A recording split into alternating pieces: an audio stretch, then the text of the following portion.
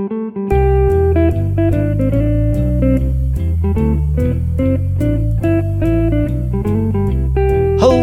and welcome to Oh No, Ross and Carrie, the show where we don't just report on fringe science, spirituality, and claims of the paranormal, but take part ourselves. Yep, when they make the claims, we show up so you don't have to. You're Ross Blotcher. And you're Carrie Poppy. Yeah. And today, we're going to talk about Scientology maybe for the last time.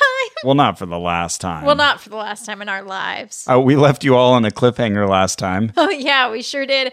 And man, Twitter is outraged. Why did you do that? Why'd you do this to me? What happens? It's good radio. Yeah, so when we last heard, Scientology had found you out. Yes. They had found us out, but they had specifically pulled you aside and said, Ross, you host a podcast. What are you doing to us? And then they were like, okay, you can go to this meeting. Really, you shouldn't go to this meeting, shouldn't. But you're free to do whatever you want. If that's what you want to do, do what thou wilt. You just said I'm free to do whatever I want, so I want to go went to this meeting. So I wander over to this meeting, again, just farther down in the same room. This is this rally that's supposed to teach me how to recruit new people for Scientology. So they give us a handout, and I'm having a really hard time reading what's going on. Like, does Harold, the leader of this group, the FSMIC, who contacted me... Field staff member in charge. Who contacted me earlier. Bright shock of red hair on this guy. Very assertive, very, very efficient young man. Gets things done. Yeah. Get things done kind of guy. Yeah, it feels like that. Like, he's out to prove things to people, and I'm going to do this exactly right. I'm extremely competent. Right. Anyway, so he hands out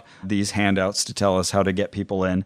And I liked the discussion in this final meeting that I had. And I was a little upset that there's like this tinge of uneasiness because I know things are about to go down. Yeah. Clearly. And yet it was like a more free range, open discussion. I was like, oh, this is actually kind of interesting. You're kind of one of the team now. Yeah. And it didn't feel like we were as on the script. And it was just me and I think 3 other people and then Harold having this conversation. Behind the curtain a little bit. Yeah. And he would kind of just launch into normal conversation. I think, oh, we're okay. And then he would kind of react to me in a way that felt like he was a little annoyed with me or not sure how to respond to me. And then I'd be like, oh, they're on to me. So I didn't know. Which is something we'd experienced a few times with Scientology because they're a little weird. And they would respond to us, suspiciously, and we'd be like, they know. Oh, no, they don't know. They're just Scientologists. Right. Right. Yeah. So he walked off for a bit and said, oh, you guys just go ahead and read through all this. And so I started reading. I remember in the first paragraph, I saw the word patter. And I thought it was a misspelling. I thought they meant to write pattern because it would have made sense in the same sentence. Would have fit the pattern. And thankfully, I brought up this misunderstood word that I was looking at. Oh, is this supposed to be pattern? They're like, oh, no, patter is the set script that you use or things that you're supposed to say. Yeah. Okay. But they're saying in this situation, there is no patter. Oh, okay. All right. And so then he came back. He's like, you're all done reading? I was like, oh, sorry. Actually, I was getting this word cleared up. Should I keep reading or, let's just start talking. So one of the things they were telling us to quickly figure out about a person is to find their ruin. Okay. So you need to find that one thing that they don't have solved, the one thing that's really hurting their lives. Right. And that's their ruin. So, they're like, well, what would be an example of that? And there's this really loud, talkative guy who doesn't moderate his voice well. And he's saying, well, I know people here in the org even who I've known them for years and they haven't had a date or anything. And you should be developing on alt dynamics. And I think something's wrong. I think they have a ruin there. Harold is like, maybe that, that could be their personal choice. That's not the best example. What about someone on drugs? Goes to this very obvious, easy example of a person's ruin. What about a person who's in prison for grand theft? Yeah, right. Then he also mentioned, what about someone who loses an arm? They could be angry at the world, or sometimes they become motivational speakers. What? Without arms. Okay. I mean, I'm sure that's true, but just seems like he's shooting off in all directions with that analogy. He's just saying, you can let something get you down, or it can be something or it could be the thing that you overcome and become better. Right. So what doesn't kill you makes you stronger. Yeah. So you need to find that thing that's bringing them down. Thank you. And then Scientology will help pull them out of that and turn it into a good thing. The woman sitting next to me, we'll call her Rosalie. She offered her own ruin, which is that she doesn't have a job. And so then Harold's like, well, why don't you have a job? We're not here to help you if you're already in Scientology. We're just going to yell at you for not having a job if you're already in here. He says very dismissively, like, well, why don't you get some training? And she says, well, I just can't make up my mind about what I want to do. And he said, okay, well, that's your ruin. You need to make up your mind. Okay, see, fine. He's there and ready to solve everything for everybody. He then asks us, like, oh, what would you say, like, if someone came to you and said, like, oh, I don't have a ruin, when you ask them? Right. And so I said, well, it seems then there's two possibilities. One, they're telling the truth, and I didn't even get to finish that sentence. They all jumped on me immediately. Like, no, they're lying. Everybody has a ruin. Oh, okay, all right. Oh, it's L.A. There's lots of problems here in L.A. So jeez. The talkative what if they're being guy. Honest and just don't realize what the ruin is? That seems possible. Yeah, but you need to help them find it. Sure. So they they're still wouldn't be lying. But they're self-deceived at best, it seems. Got it. So, okay, so I didn't even get out point 2. Whatever. And then I asked, well, like, what if someone says something like, kind of just patently, like, it's wrong, or even like offensive. Oh, well, all the immigrants are out to take my job. Right. Something like, how do you respond to that? So he said, oh, well, they're just lower on the tone scale, and, just meet them where they are. If they're being antagonistic, you be like, yeah, oh God, I hate Jews too. Ooh, boy. Yeah, I know. I was wondering if that was what he was getting at. He said, well, you be antagonistic right back to them, and then you can help move them up the tone scale. Whoa. Okay. That's a really weird tactic. Yeah, and I said, oh, sorry if that was like a curveball. He's like, not a curveball. You did not stump me. Yeah. Okay. All right, Harold. That's cool. And he said, but there are people like that out there, and that's why there's no set pattern. That's interesting because when I was thinking about going into seminary, I went to Princeton to sit in on a couple classes in seminary. And I remember one of the discussions being about how do you help a kid who's already happy? It was for youth ministers. And it was basically like, how do you convince a happy child that they're not they have actually a problem? Happy? Oh. Yeah, it was a really funny discussion looking back on it because obviously that came from a place of real concern. They were really like, oh God, how do we break through that? Like, how do we help Did that it raise kid? any flags for you at the time? No, I don't think so. I think... But yeah, what a thing. Like, can't there be anyone who's actually just okay? actually happy, yeah. Yeah, and clearly the Scientology view seems to be like, well, if you're not on course, if you're not working your way up the bridge, then there's clearly something wrong with you. And even if you are, there's something wrong with you. Yeah, you also could just be talking on two different levels. Like, I'll fully admit, like, I have problems, right? Anybody has problems. So if anyone were like, no, I'm fine, I've got no problems, I would suspect that they were in denial too. But I wouldn't necessarily expect that I had the solution for them. So they might be saying, no big problems, as in nothing you can solve, random man on the street. Right. Yeah. Yeah, and the loud talkative guy was saying, oh yeah, there's a lady that I see regularly, and I've been trying to work with her to find her ruin, but she works at the restaurant there, and so it's hard to talk about these things. I think, oh, the poor lady. She was like, here's your omelet. What's your ruin? Yeah, and he was clearly like very proud of his confrontations with people in everyday life and on the street. Imagine. Oh yeah. I hope he tips well. And he doesn't because he has no money. I don't think he was a Sea Org member. But, okay. Well, then maybe he's got money. But he's also in Scientology, so if he has any money, it won't be around for long. Probably. Maybe not. I don't know. Maybe not. So then he had us pair up into groups, and he wanted us to find each other's ruins. And he said, this can just be pretend or whatever, but we're just going to like have a conversation where we find each other's ruins. So I keep picturing Rome every time you say that. Yeah, sure. Where are your ruins? Athens. So I matched up with Rosalie, and we were sharing information back and forth. And I think she was building affinity at first, asked me where I came from. So we were talking about that. I went first, and I said that, there's new things that I want to learn and do, but I just don't feel like there's enough time in my life. That was the gist of it. And so we were still talking, and finally Harold jumped in and said, well, that's it. Stop right there. You found his ruin. He's telling you flat out, like, I don't know how to manage my time well enough that I can take on new things. Fair. And he said, well, if you found someone who said that to you, what would you say? And she said, well, come with me. And he's like, that's great. That's it. Yeah, you tell him to come with you. So then that is the moment at which someone comes and whispers to him, and I hear, call Miscavige. And he gets up almost immediately and says, I'll be right back. in just a couple minutes. And at the same time, that's when the other Sea Org member comes to sit next to me. We'll call her Carla from San Diego. So she sits next to me in a chair that she pulls up, and I'm feeling like, okay, now it's going down. Just to pause for a second, in case anyone doesn't know who Miscavige is. David Miscavige, our Lord and Savior.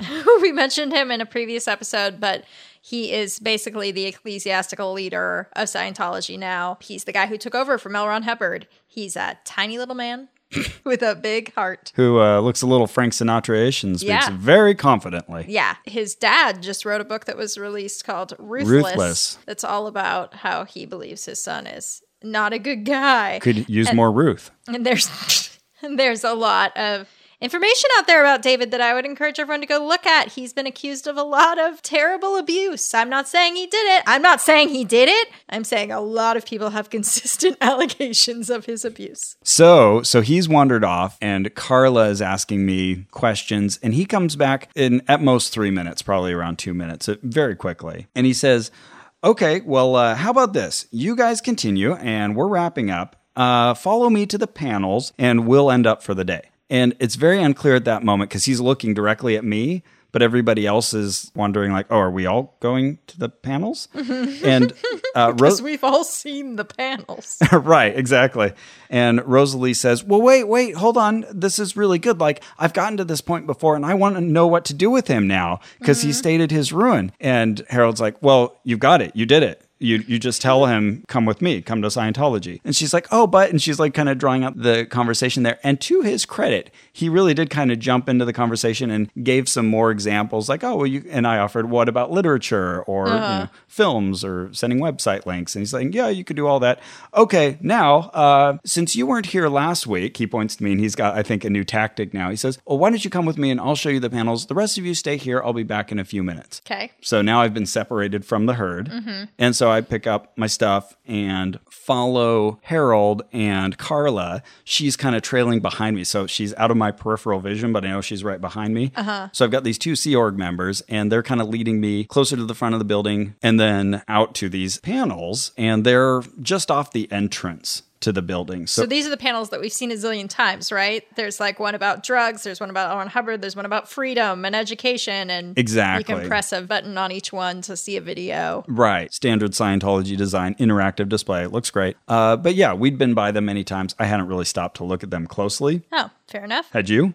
Yeah. Okay. Because I've been through there a couple times. I lived close to it for a while. Gotcha. Okay, cool. So he's like showing me all of these. And again, they're right off of the entrance. So like to your right is that registration office where we started out. To your left, panels. And so he says, well, this is a great place to come. If you want to learn about L. Ron Hubbard, you can read about that right here. And if you want to know about like the e-meter, for example, you could check out this display. And he says, and that's what they're here for. It's like, oh, that's great. That's what I thought they were here for. Yeah. Wonderful. Thank you. Yeah, that's very obvious, but all right. You confirmed my suspicions. The panels are here for reading. Thank you. Yeah, and clearly this has nothing to do with the class we've just had. And yeah, it's right. A tactic to get me out front. And so then he brings me up to the actual like entrance itself by the doors and says like, well, anything else I can help you with? And I say, well, I'm thinking about what I'm going to do next. And, I've been talking to Hannah about the purification rundown, and like they want you to come in 5 hours a day. And for me, schedule-wise, it's difficult. So I'm just like buying time at this point, like, yeah, let's try this out. Why not? And again, to his credit, he actually responds to that and says, well, actually, I was the IC for the purification rundown before, so I know a lot about it. And yeah, there are people who have done it like in 3 hours. It definitely changes for each person. So yeah, there could be a variable program. So he wasn't like saying, no, that's not going to happen. Right. You will leave now. Oh, and I've also heard about life repair, and that sounds like that might be a way to go. And so we're talking about that for a little bit. But then I think at that point he was trying to get me to wrap it up. Right. And so then I say, you know what? I think I left my handout upstairs. Is it all right if I go back and get that? And he says, well, actually, like, we don't have too many of those. It's really not like a handout that you keep. And so, we know Scientology makes 1 million copies of everything. Right. That's not it. And they're always pristine. There's no way they'd reuse one of those. Get someone's grubby pause all over that? Good point. No way. So I'd say I delayed maybe about 5 minutes kind of sitting there and talking. Then I realized like, okay, well, this is going nowhere at this point. So I said, well, thank you for your time. And he said a very pleasant goodbye. And I walked out. And that was the end of my belonging within Scientology. Amazing. And then I get this text that's like, oh, man, you need to come meet me. Yeah. And I had gone to get a burrito. So I'm just off in Carrie land, just like, cross us over at the rally. That was a nice Sunday service. I'm having such a good day. La, la, la, la, la. So then I go to meet you. You get in my car. And you were like, well, they know we have a podcast. Yeah. Yeah. That's interesting that Hannah wanted to talk to me and didn't like try to get both of us at the same time. Yeah, but I mean, I did say I was leaving. Okay. So she may have just thought. And I'd spent time with her. Maybe she just thought it would be easier. Now, this is interesting because our friend Spencer Marks. Hi, Spencer. Has a friend that he introduced us to. And he said we could call him Bob. Okay. He's a former Scientologist. Great. Not yet out to his family. As a non-Scientologist? Right, because he's afraid of disconnection. But he was in the Sea Org. He joined when he was young, and he did leave. He didn't even bring this up right away, but I asked, did you get hit with a bill for your services? Because I've heard that happens to people who leave Scientology. And he said, oh yeah, they sent me a $13,000 bill.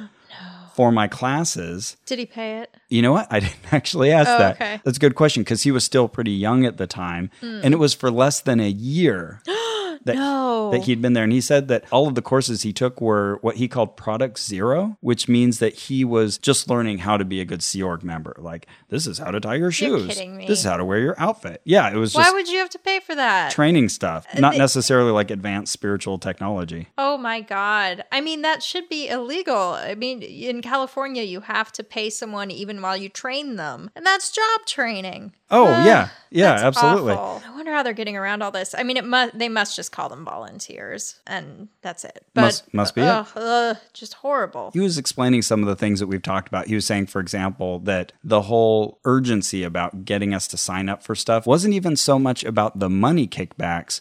It was more about this week's numbers, that they've got to post numbers for each week for how many people they sign up, how many people attend this, and that each week you're expected to increase those numbers. Oh. And so I wonder if it was right between me and you, that increase. Could be. Wouldn't that be awful? It would. We're just like, sorry, Carrie likes to pay in cash. Right.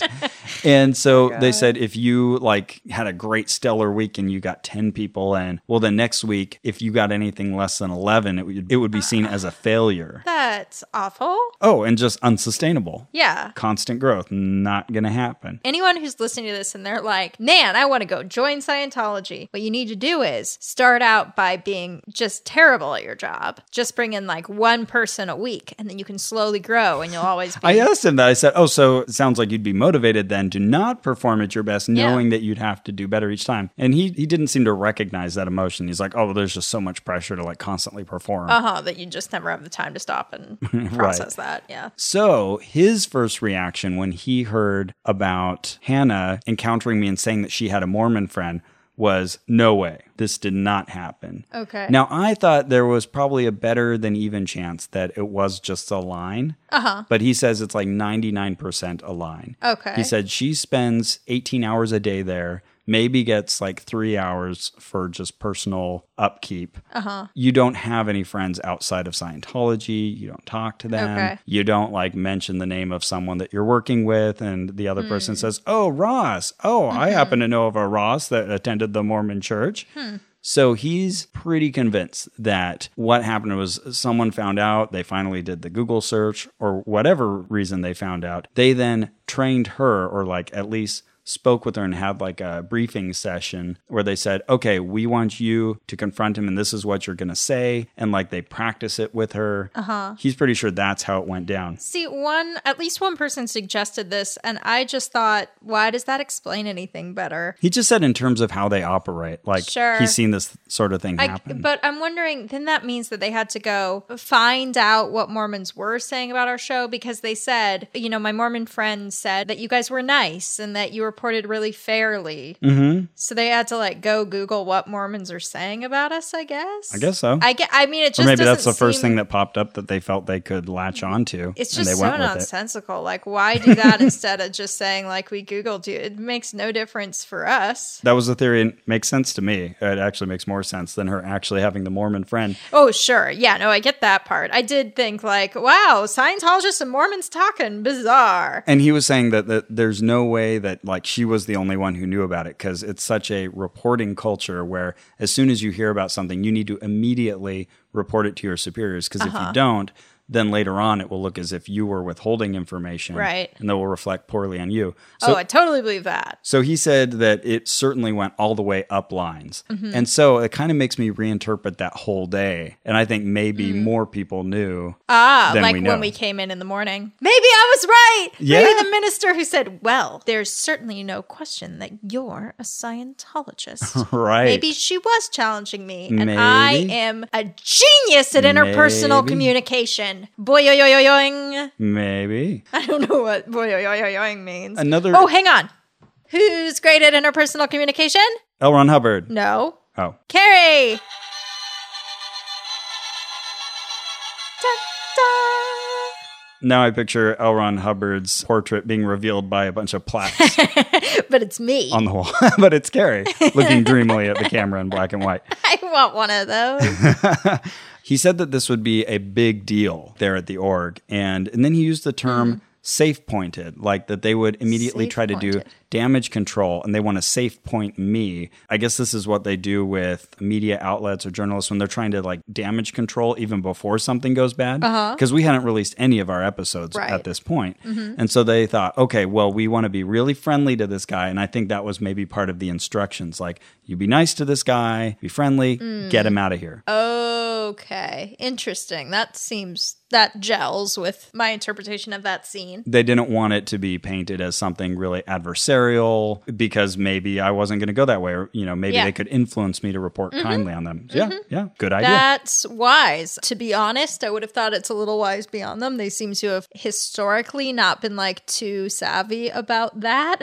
But yeah, I mean, that's obviously the right thing to do. If a journalist is maybe going to cover you in a critical way, you are nice to them, you put your best foot forward, and you answer their questions as best you can. That is good media. And so I would say both Hannah and Harold did a good job of that. Good. So nobody get them in trouble. If you can figure out who they are. Oh, yeah. Oh, because there will be people listening to this who know who they are. Oh, yeah. Right. Oh, yeah. It'll be easy to tell. You're right. And hi to those people. And, maybe you're one of the tiny echelon of people who gets to listen to outside podcasts. And how cool is that? How cool is that? High five. You have this little tiny window to the outside world. Maybe that tiny window could be a door. Ask yourself, why is this window so tiny? Yeah, why is it so tiny? And why are there all these people in front of it waving their arms and saying, don't look at this the way it looks? Interesting. Something to think about. So soon after this, there was going to be an event at Big Blue hosted by the Citizens Commission on Human Rights. Yeah, and we'd already seen it during the Sunday service, and we're like, we should go to this. Yeah, and it was about the alleged overdiagnosing and overprescribing of psychiatric drugs in the U.S., especially to kids. Something that's very important. Oh, yeah. And we very were interesting. interested in. Yeah. We had every intention to just keep going with the Scientology investigation as long as we could. We'd still be in it probably Why right not? now. But I knew that you had sort of been kicked out, sort of not. Right. So I'm like, okay, at this point, our MO has always been like, try to respect that these people are our hosts, play by their rules as much as we can. But now the rule's kind of not clear. It's not clear whether they want us there or not. So I wrote to the organization putting this on, the Citizens Commission on Human Rights. Now, the CCHR, as they're called, is much like the Way to Happiness. It's a nonprofit that is very closely tied to the Church of Scientology. Or Narconon, or Able. Yes. So I wrote to them and I said, hey, I want to attend this event. I just want to be abundantly clear. My podcast co-host, Ross Blotcher, was asked to leave an event, kind of play out that whole story. This was at the Church of Scientology. I see that your event is happening at the Church of Scientology. I know that there are some ties there. If you don't want me there, that is okay. Just tell me, but I'd love to go. It was very generous of you. Thank you. So a guy writes back. We'll call him Daryl. We're a completely different organization than the Church of Scientology. The event is open to the public. If you want to come, come. And we're like, cool. That's great. That's awesome, right? Yeah. Okay, cool. Right on. 3 days later, my phone rings. Pick it up like you do. I say, hey, hello. And this person on the other end says, hey, it's Daryl, as if we've ever talked, which we have not. And so my mind doesn't even pick up who Daryl is. I'm like, sorry, who? It's Daryl. Because I know who I am, and you should too. Might as well have been like, we've never spoken before. Yeah, so finally he says something like, we exchanged emails. I'm with the Citizens Commission on Human Rights. Oh, yes, okay. That's what you should have led with. Yeah, you could have even said, this is the Citizens Commission on Human Rights. But anyway, so Daryl, hi. And he says, so listen, I listened to the show. Oh, yeah, he actually listened. Right, and we had released no Scientology episodes, so we had just listened to a previous thing. And he's like, you guys have a lot of fun with these topics. It's a very funny kind of comedy show. Very hard to see on comedy, Ross. Kind of comedy. I just really think this is a serious topic, and maybe you shouldn't come. All right. So, okay, I kind of want to argue with this, but I've full on invited this, so I can't really. Yeah. So I'm like, okay. You're not going to talk him out of it. Right. So I said, okay, I understand. We certainly want to honor that. Thank you for calling and letting me know. Sure. Okay, bye. But the important part of this story is that David Miscavige knows who we are. May have listened to the show. And said, get these people out.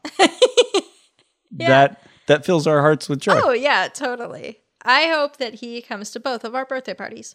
Do you think he will? I mean, it would only be nice because I went to LRH's birthday party. That is true. Because while my journey with Scientology felt like it was about to end with this Citizens Commission on Human Rights little tiff, yours continued very unexpectedly. Yeah. I'd been, not unceremoniously kicked out. I'd been ceremoniously kicked out. It was a quiet little ceremony. And just a few of our friends there. I'm still getting emails from them.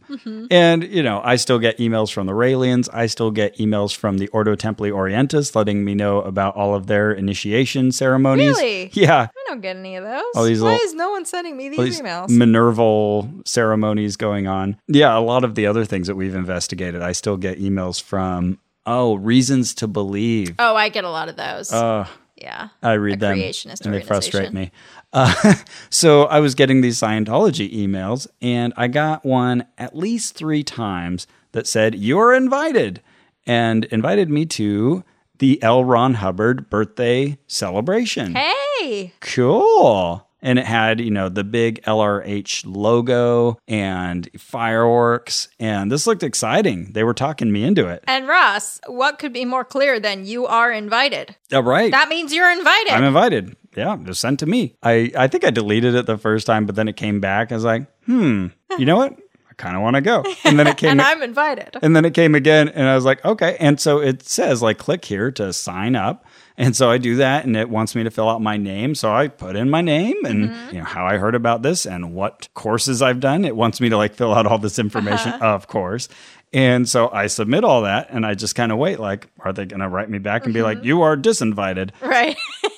but no, as far as I know, I'm still invited. Ooh, I have the email right here still. Check this out. Happening on Saturday, the L. Ron Hubbard birthday celebration. Look how... That's a really weird symbol. It looks very Chinese. Actually, it looks like one of those Chinese garden tea houses. It's like an octothorpe that has a few added loops on it. But you can find an L. You can, if you work, you can find an R. And there's an H there for sure. Yeah, the H is quite clear. No one can deny the H. You're right. It gives me instructions, tells me how to get there, different modes of transportation. So yeah, I filled this thing out. And it tells me that it's going to be on Saturday, March 19th. So at this point, we have already released episodes about Scientology. Yes, we have. But at the same time, at this point, we haven't gotten any blowback. We haven't heard anything from the Scientologists at all. So yeah, time has gone on, and we haven't seen anything weird or gotten any additional phone calls.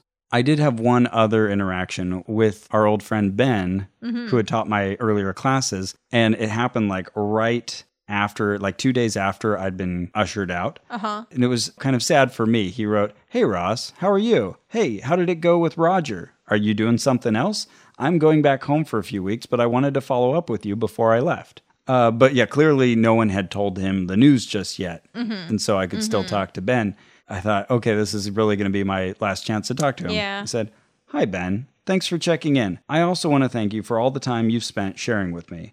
I really enjoyed our discussions. At this point, I'm going to continue doing a lot of reading. Safe travels, and I hope you have a great time back at home. Cheers, Ross." And didn't hear back. He wrote back immediately and said, "Excellent. Let me know if there is anything, all caps, I can do for you. If you have any questions or whatever, I will be happy to answer them." And that was the last communication. I have tried to contact Roger a couple times. Yeah, what happened? So he used to be, as you know, a prolific texter. Oh, immediate. So a couple times I've written him back because I had kind of left one question hanging or something. So I answered that question and then was like, "Hey, you there?" No response. Someone has since told me that they all share phones, though, as well. So when your shift ends, you like give your phone over to someone else. So that you can't have any personal communication. That could be, but also just, I don't know, to save time and money. I don't buy that because clearly they have a continuity of communication. They have their signature on the phone. Yes. So yeah, I'm pretty sure that he knew he could not respond to you or did not want to. No, I don't think he probably wanted to respond to me either. I just also think it's possible that the phone was in someone else's hand at that point. Yeah, so I don't think he and I are friends. Oh, sad. I really did like Ben. I think he was my favorite person that I met. Oh, yeah, Ben was really nice. And I liked Roger, even though, you know, he doesn't know what jokes are. Not everybody needs to know what jokes are. Not everyone needs comedy. So this birthday party, everyone wants to hear about this birthday party. Oh, totally. But you know what I want to hear about first? Quality entertainment? Quality entertainment. Comedy, culture, from Maximum Fun. Hey guys, this is Adam Conover. You may know me from my True TV show, Adam Ruins Everything. Well, guess what? Now we're doing a podcast version right here on Maximum Fun. What we do is we take all the interesting, fascinating experts that we talk to for just a couple minutes on the show, and we sit with them for an entire podcast, really going deep and getting into the fascinating details of their work. Find Adam Ruins Everything wherever you get your podcasts or at MaximumFun.org. Anyway, what were you saying about a birthday party? L. Ron Hubbard's birthday party. Woo! So this was maybe about a week after his actual birthday, because he was born in March 13th of 1911. Your L. Ron Hubbard voice is like slipping into what you're saying. I was born March 13th, 1911. 1911. That would make this my 105th birthday party. 105. You're on your way to your 111st birthday. I love to do this. This is one of my favorite things, and I'm going to really ruin some of our listeners' lives by telling you. I bet we have listeners who are born on March 13th. It's an almost certainty. Oh, sure. Happy L. Ron Hubbard birthday and your birthday. But I love to take a date and just enter it into Wikipedia, and then it tells you everything that ever happened on any March 13th. Oh, so then you can find out, well, who else was born? Who shares L. Ron Hubbard's birthday? Okay. William H. Macy. Oh. I love Bill Macy. Charo. Who's Charo? Charo. Carrie is snapping her fingers and gyrating her body. Oh my God, look up Charo and you'll be so embarrassed. Embarrassed that that's now in my search history? No, that you didn't know who Charo was. There's an official Charo website. Oh, it's a lady. She looks nice. She has big hair. She does. She also has big breasts. What's her thing? Yeah, she's kind of got a Dolly Parton breast thing going on. Is she a singer? So, if I click on her official site, I see Sexy Sexy, the remixes on iTunes. Is she known for being sexy? Yeah. So she was big in I think the 70s. Yeah, late 70s. She's a flamenco dancer and guitarist and singer, but she's also just wildly eccentric. Okay. So she's a very lovable, like crazy Angeline character. Here in Los Angeles. Absolutely like that. Which I didn't know about until I moved to LA. Oh, yeah. Anyway, what are we talking about? Oh, March yeah. 13th. So Charo shares his birthday. Go on. So yeah, I put on my suit, because I figure this is going to be fancy affair. I think they even said not black tie, but dressed nicely. Fancy. It was going to be at the Kodak Theater, or at least like upstairs, that area, like there at Hollywood and Highland. Right. Same area where we got picked up for Tony Alamo. And where the Oscars happen. That's right. Yeah, exactly. That same complex. And so I showed up maybe, I don't know, 10, 15 minutes before the thing was going to start. They said to arrive by 6 o'clock and be seated by 6:30. So I was like, oh, okay. And I showed up at like 5:45 or something. Like, right on time. And so they say, we're not ready yet. You can't come up here. And they have blocked off the 5th floor from every entrance to that area. They're still preparing or something. So they're not letting the public in. But I'm seeing Sea Org members walk all over the place on that 5th level, but they're blocking the stairs. They're blocking the escalators. They're standing by the elevators to stop you if you come up there. So I go wander off for a bit. Then they let me up. And I'm scanning all of the Scientologists there, just trying to look for familiar faces. Because you figure the LA org's going to be there in force. So the people by the escalator don't seem to recognize me. I go up and I'm in this crowd of Scientologists, all dressed in suits and dresses. Then I see there's like a sign-up table, and I'm heading there, and then there's an older gentleman who starts talking to me, and he wants to know, what courses are you doing? What do you do? All of those regular Scientology questions, but he's really friendly. So after we talk for a bit, I say, oh, well, I'm going to head over to the table there and sign in. He's like, oh, well, I can do that right here, actually. I can sign you in.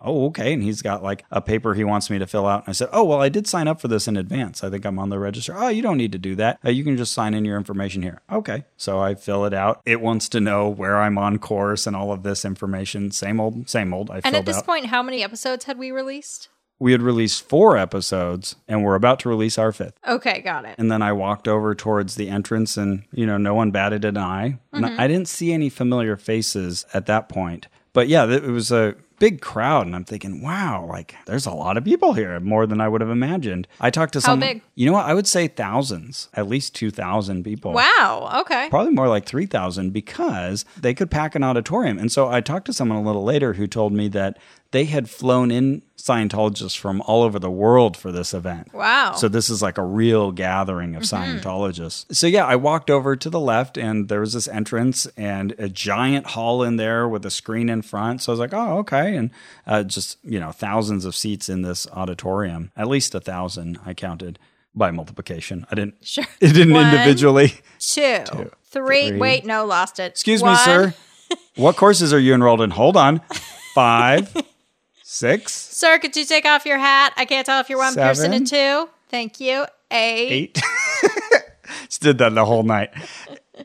I saw a bunch of Sea Org members standing around, and they were getting ready. They were having some sort of talk. I was waiting for them to do the thing, but they didn't do that. Oh, yeah. The yeah. Yeah, a little bit of a letdown. So I sat down in one of the empty seats, but I thought, that's weird. They told us to like get here at 6 and be seated by 6:30. And it was getting close to 6:30 and like almost nobody was in there, which is really weird. So at this point, I took a picture of the screen and the lectern, and I posted this on our Facebook page. Right. Which usually we don't do. We won't like say anything in the middle of an investigation. But at this point, it's kind of... cat's out of the bag. You're kind of on borrowed time anyway. I'm a little curious to see what'll happen, if anyone's going to recognize me. And every seat they had a flyer, and it was the same graphic of the LRH logo with all the fireworks on the front. And on the back, it's a survey to fill out to tell them again what courses you're on, where you're studying. Whether you're wearing that student hat. And your successes and all that. It's like, really? I had that in my suit jacket the other day when we got an IIG award. Woohoo! Yes, we did. IIG award from the Independent Investigations Group. For Best Podcast of 2016. Yeah. High five. Oh, wait. I guess it was of 2015. 2016's not over. I handed it to you then. And then I think you were a little drunk and you took it, and I don't know what you did with it. You handed me what? That flyer that was still in my suit jacket pocket. Oh, yeah, I don't even remember. I wasn't this. intending to give it to you, but you like took it and you like put it in your purse. And I was like, oh, I guess it's yours now. Hold on, let me look. You have it there. That's hilarious. Like, all right, have fun with it. Yeah, the IIG are the sweetest people. And they had a guy doing the bartending who had never, he told me straight up he had never bartended. And I was like... He runs the local Skeptics Trivia Club. Oh, okay. So I was like, sure, I'll have a rum and diet. And like, Drew and I both automatically did this. We started counting as he was pouring the rum because it was going on so comically long. 1,000, 2 1,000. And finally it's like, that's good. That's good. But it was still a very heavy rum and coke. Here's your flyer. Yeah, I don't remember that at all. So yeah, it's got the logo floating above the earth in space because that's where his logo is. If you stand in South Africa, you will see it in the nighttime sky. Nope. Is that not a thing? I don't think so. It says, please complete this survey and hand it to a staff member before you leave. I did not. But yeah, they want to know your training level, processing level, home phone, email, cell phone, home address, city, state, zip. What decisions did you make as a result of seeing tonight's event? Ooh, that's pressure. Every time you have to come up with a new decision. Seriously, what would you... Yeah, can you just enjoy an event and not make a decision? I know. What would you like to accomplish on your progress up the bridge by LRH's birthday 2017? Oh my God. So... I know he didn't write this, but it comes off as so narcissistic. That's like, right. By this dead person's birthday, I will do X. When do you plan on getting started on this? That's number 3. Oh, right now. Number 4, have you completed the purification rundown and or survival rundown since the release of Golden Age Tech Phase 2? Student hat. It doesn't say student hat. Too bad. Purif, yes or no? SRD, yes or no? Survival rundown. So, okay. Who do you know that needs to do the Purif and or survival rundown? Please put down their name, what they do as a day job. Oh, here it is. Number 6. Have you done the Golden Age of Tech Phase 2 student hat? Oh, good. Are you currently on service? Yes or no? What service? At which org? Number 8, if it were to align, would you consider joining staff or the Sea Org now or in the future? Please fill this in and hand it to a staff member before you leave in all caps. Goodness. Yeah, I didn't fill that out, but I saved it because I thought that was very entertaining. No, you can't have it. Can't have a piece of... You can borrow it. Maybe you would have filled it out, but you were not really allowed to. What happened next? Oh, yes, that's right. I didn't get a chance. So... I moved over to the other side. I thought I'd get a better view of the lectern. There was a woman who came over, a lovely African-American woman. She had been standing with a group, and she saw me sitting there by myself and said, I need to talk to this guy. She came over and sat next to me. Well, it was still fairly empty there. And yeah, she was showing me her website. She produces music, and she was asking me about what I do, and we were having this whole long conversation. And immediately... I wonder if she produces music at Mad Hatter Studios, which Scientology owns. I don't know. That's very interesting. But yeah, she said she'd been in it for many years. Immediately, she started talking about, of course, the classes I'd already taken. And then she was saying, I would love to sign you up for the Purif. And I said, oh, well, actually, I've already been talking to others about it, even though, I know I'm disenfranchised from the LA org. But I thought, no, I don't want to start down this path. Yeah. But then she was like kind of uncomfortably like, well, here, give me your number. And then, I'll communicate with you and we can get you signed up. Oh, that's okay. And I don't know how I got out of that, but I did somehow. And then she brought over her other friend. Oh, she leads classes. And so then that girl is also trying to get me to sign up for a class. She didn't have quite the strong will that this first woman did. But I just remember thinking at that moment, like, man, if this were really about, like, if the real focus were helping people or, making the world a better place, like that's what we talk about in our conversations. But all the conversations immediately steer to, how do I sign you up for something? I guess the alternate argument there is just signing you up is making you happier. That's sending you on that path. Okay. Yeah. So yeah, finally the room started filling up and they were making announcements, but this was now like past 7 o'clock. I was like, oh, come on. Yeah. You told me to get here at this point, be seated by 6:30, and just now, finally, it's happening. So once the room filled up, it was full, and the screen came on. Like there was a projector, and it took me a while. Like at first, they're playing like these musical performances, and I was like, oh, okay, they're just playing like, maybe this is from the New Year celebration. They're replaying old music. And I was confused for a while because they were showing this room. I'm like, oh, what are we looking at? And then I realized this is not the actual event. There were 2 areas and there were a bunch of people outside who were kind of walking off over to the left along this like large round walkway. and going into this other theater that I wasn't really familiar with.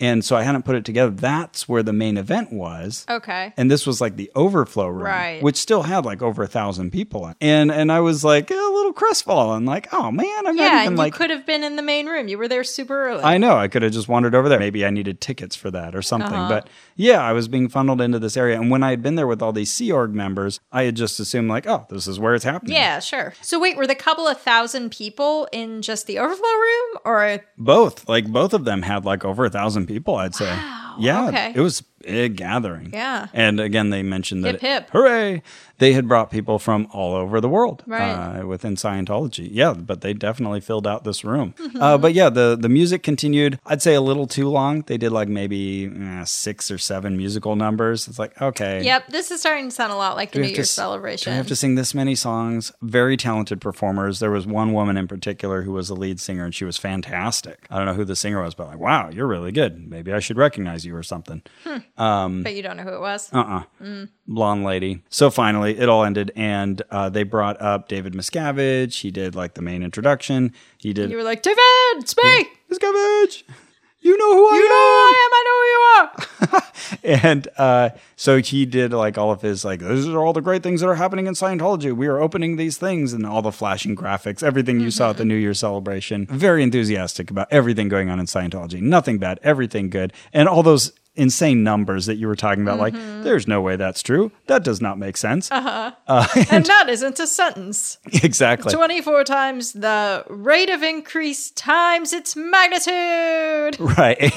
And we're doing the standing ovation. So immediately I was like, oh, let's count. And so Good. 1 standing ovation. And so, yeah, that number was going up. And it would be awkward sometimes because I was sitting near, like I was kind of on the right-hand side, closer to the front. And I'd posted another picture too. That's important. From this new seat over on the right-hand side. There was like a particularly excited group of Scientologists like right in front of me. And so like they would stand up immediately. There were a lot of like half standing ovations. Got it. But everyone in the main room was standing. Sure. Wasn't as much societal pressure in the overflow room. Right. Got it. But definitely, we stood many times. And then after Miscavige, they had all of those like fast-paced people like telling their testimonials about like going up the bridge, has increased my throughput by 500. Yeah, and like the music was so loud. It was like almost completely overpowering what they were saying. Oh, Yeah, and I too high in the mix. almost wondered like if they were intentionally trying to like stop people from recording it because you wouldn't be able to tell what they were saying without seeing like the subtitles on the video. I'm not sure, but it made me think probably that. not, but that's strange. Because, when those things leak on the internet, it's usually kind of an embarrassment because it's such jargon, like crazy jargon. So yeah, there was just this triumphant, fast music, going as they're just saying all these things. And it was, as you've seen before, like that graphic in the background with the bridge, like the Golden Bridge, and they're all talking excitedly. Anyways, so they played that just crazy amped up music. It was uncomfortably amped up. And then they brought up a historian who had just written a biography of L. Ron Hubbard, but I got the implication it hadn't come out yet. Okay. And obviously... I want to read that. Right? Obviously a Scientology approved biographer. And so he was then going to share with us... the sources for that are dynamite. He presented L. Ron Hubbard's travels through Asia, and it was that same kind of video where it's half sepia tone, half black and white, and they're presenting like different episodes. There was also a little bit about World War II and... all these little stories about how clever L. Ron Hubbard was and how he confused somebody else because they couldn't explain what he was doing, or he said one thing that showed that they were truly a fool and didn't understand their expertise. All of these little kind of stories. Yeah, very monk on top of the mountain stories. Yeah, exactly.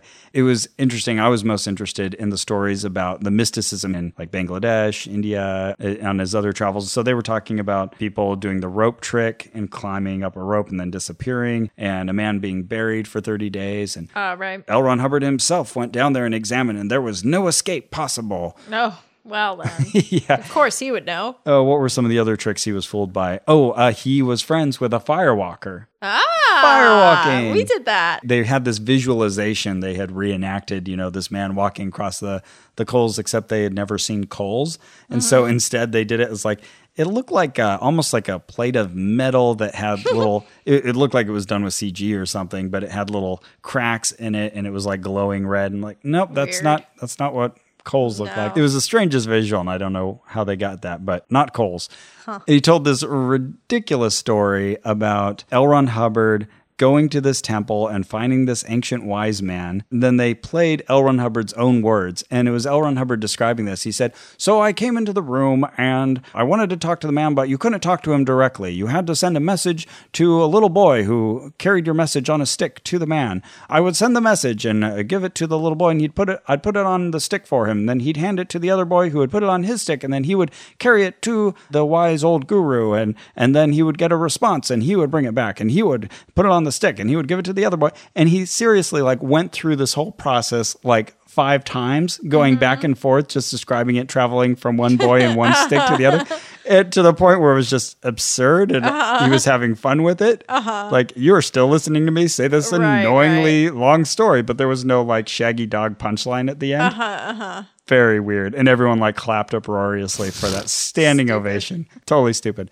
So I think it was in the middle of one of those stories when I noticed that there is a guy walking up and down the aisle, a Sea Org member, and he's kind of looking at his phone, and then he's looking up at the crowd, looking down at his phone, looking up at the crowd. And I'm thinking, is he looking for me? And so he kind of wanders past me each direction, and it's dark, so he's trying to like scan the faces as he can. So finally he kind of stops in front of me for a bit and then stands behind me for a bit. And I kind of see him texting out of the corner of my eye. And then he comes over to me and says, "Can you come with me?"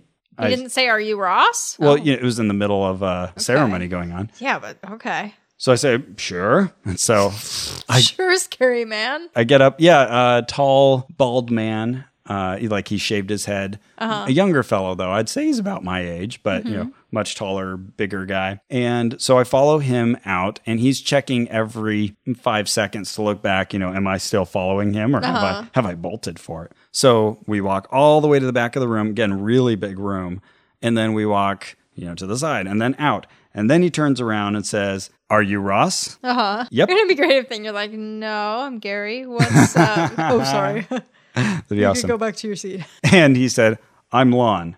"Oh, hi, Lon." Lon? Lon. L-O-N, like Lon Chaney. Oh, yeah. For some reason you said Lon, and I pictured like L-A-W. Hey, get off my lawn. I'm Lon. This is my friend Cactus. He says, "You're not a Scientologist. Are you a Scientologist?" And I kind of... Weird double speak. Yeah. And so I kind of hem and haw for a bit. I was like, well, I kind of actually the root I am. Of the word "sigh." If I did that, and they'd be like, "Oh, you are a true Scientologist." But I didn't think to do that. So I said, "Well, kind of, yes, I am." He's like, "Well, what does that mean?" I said, "Well, I've signed up for the IAS, so I'm technically a member of the Church of Scientology, but no, probably the way you're thinking." He said, "All right, so why are you here?" And I said, "Well, I was invited. Thought it sounded fun." "Well, who invited you?" "Oh, well, it was an email invitation. I got it like 3 or 4 times." And he said, And this whole time he's like texting on his phone. So he's communicating with somebody. Just barely glancing up at you. Oh, yes. Yeah, barely. Yeah. Pretty much he's just staring at his phone for this entire conversation. He's speaking very curtly. And so he said, "Okay, yeah, but who invited you?" And I said, "Oh, well, it was an email list. You see, what happens is like you sign up for emails and then they send them to your inbox, and it's like from a distribution list." And he said, "But do you have a name?"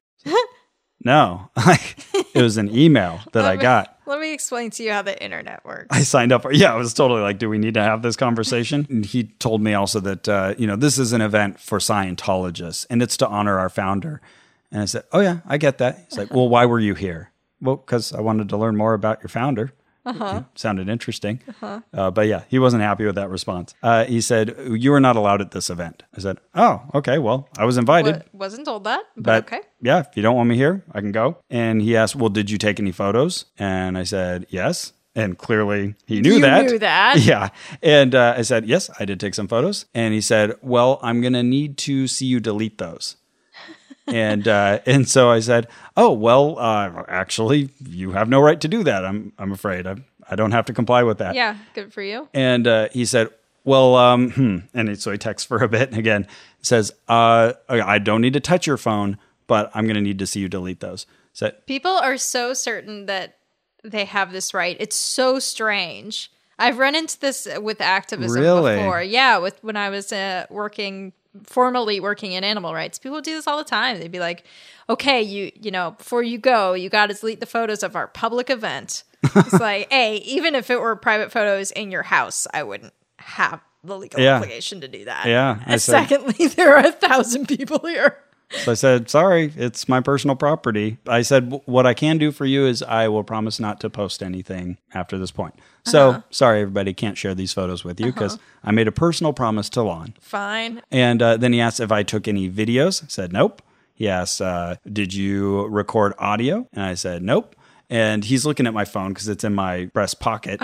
And he asked, are you recording this now? Nope. And so he says, because if you are, I do not authorize this. These are unauthorized photos. I said, okay, that's fine. He said, and any recordings are unauthorized by the state of California. That's not how that works. It's like, not how that works, but I'm not recording you anyway. Yeah. I was like, all right, whatever, but I know my rights. And so I said, well, it sounds like you don't want me here, so I'm going to go. And so he's texting busily into his phone, and I'm kind of waiting for him to respond to that. Okay, we done now?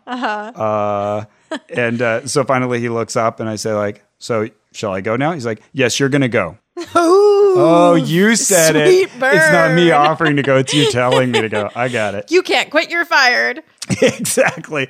So I wandered off, and I'm walking, and I feel he's behind me. He's following me. And so I start going down the many flights of escalators, and the little system there is confusing. Yeah. And at one point I round a corner because the previous one, like, you rounded the corner to get on the next escalator going down. But this time, like, I rounded it, and this was one coming up. And so I backed up right into him because he was like right on my tail. No. And, oh, excuse me. Sorry, lawn. Get off my lawn. Yeah, I'm sorry. Oh, are you following me?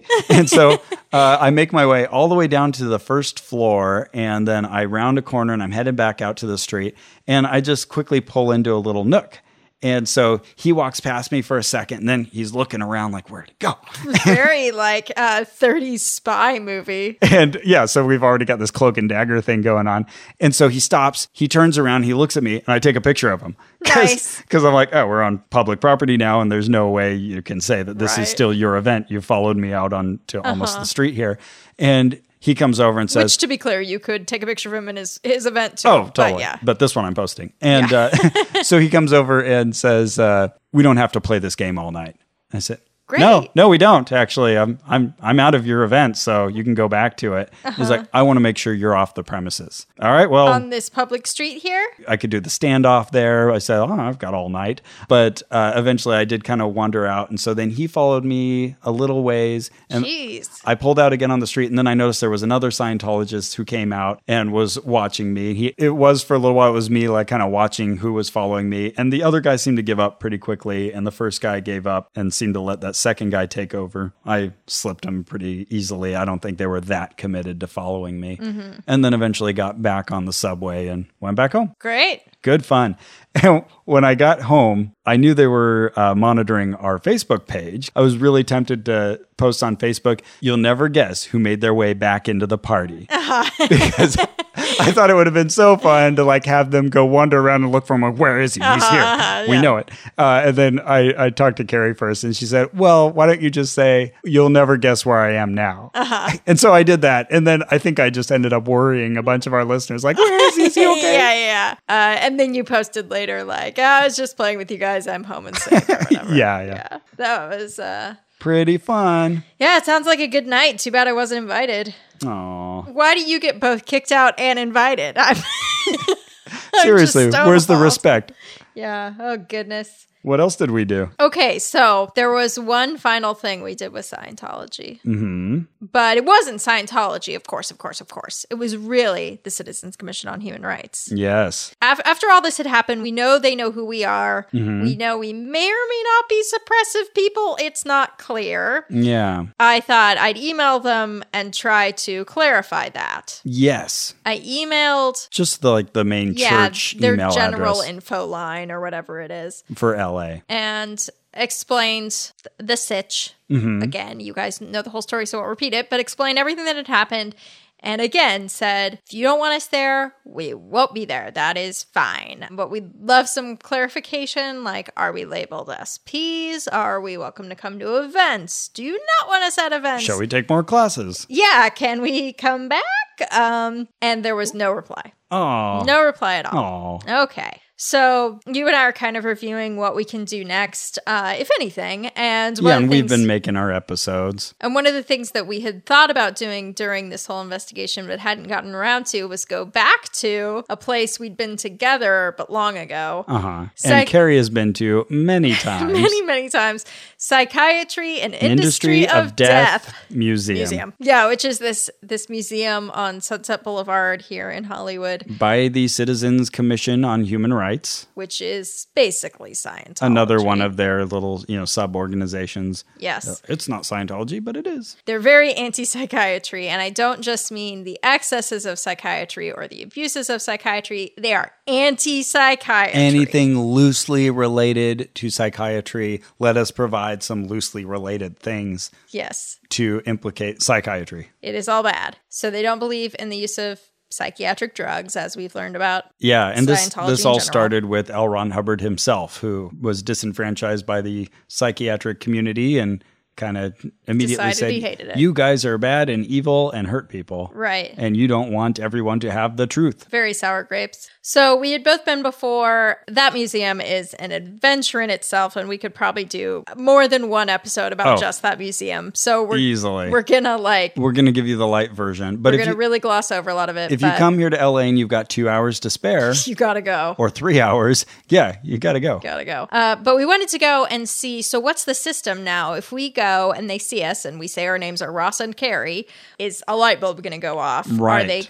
Do they have a blacklist there? Are they going to Google us right away? Do they call the Scientology building and ask about visitors?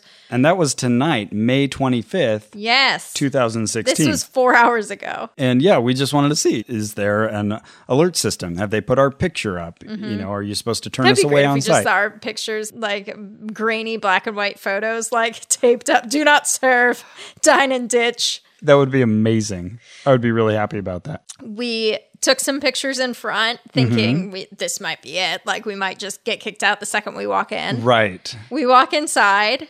Young lady rises to see us and is very normal about it. Hi, Hispanic how are you guys? lady comes over and you here for a tour?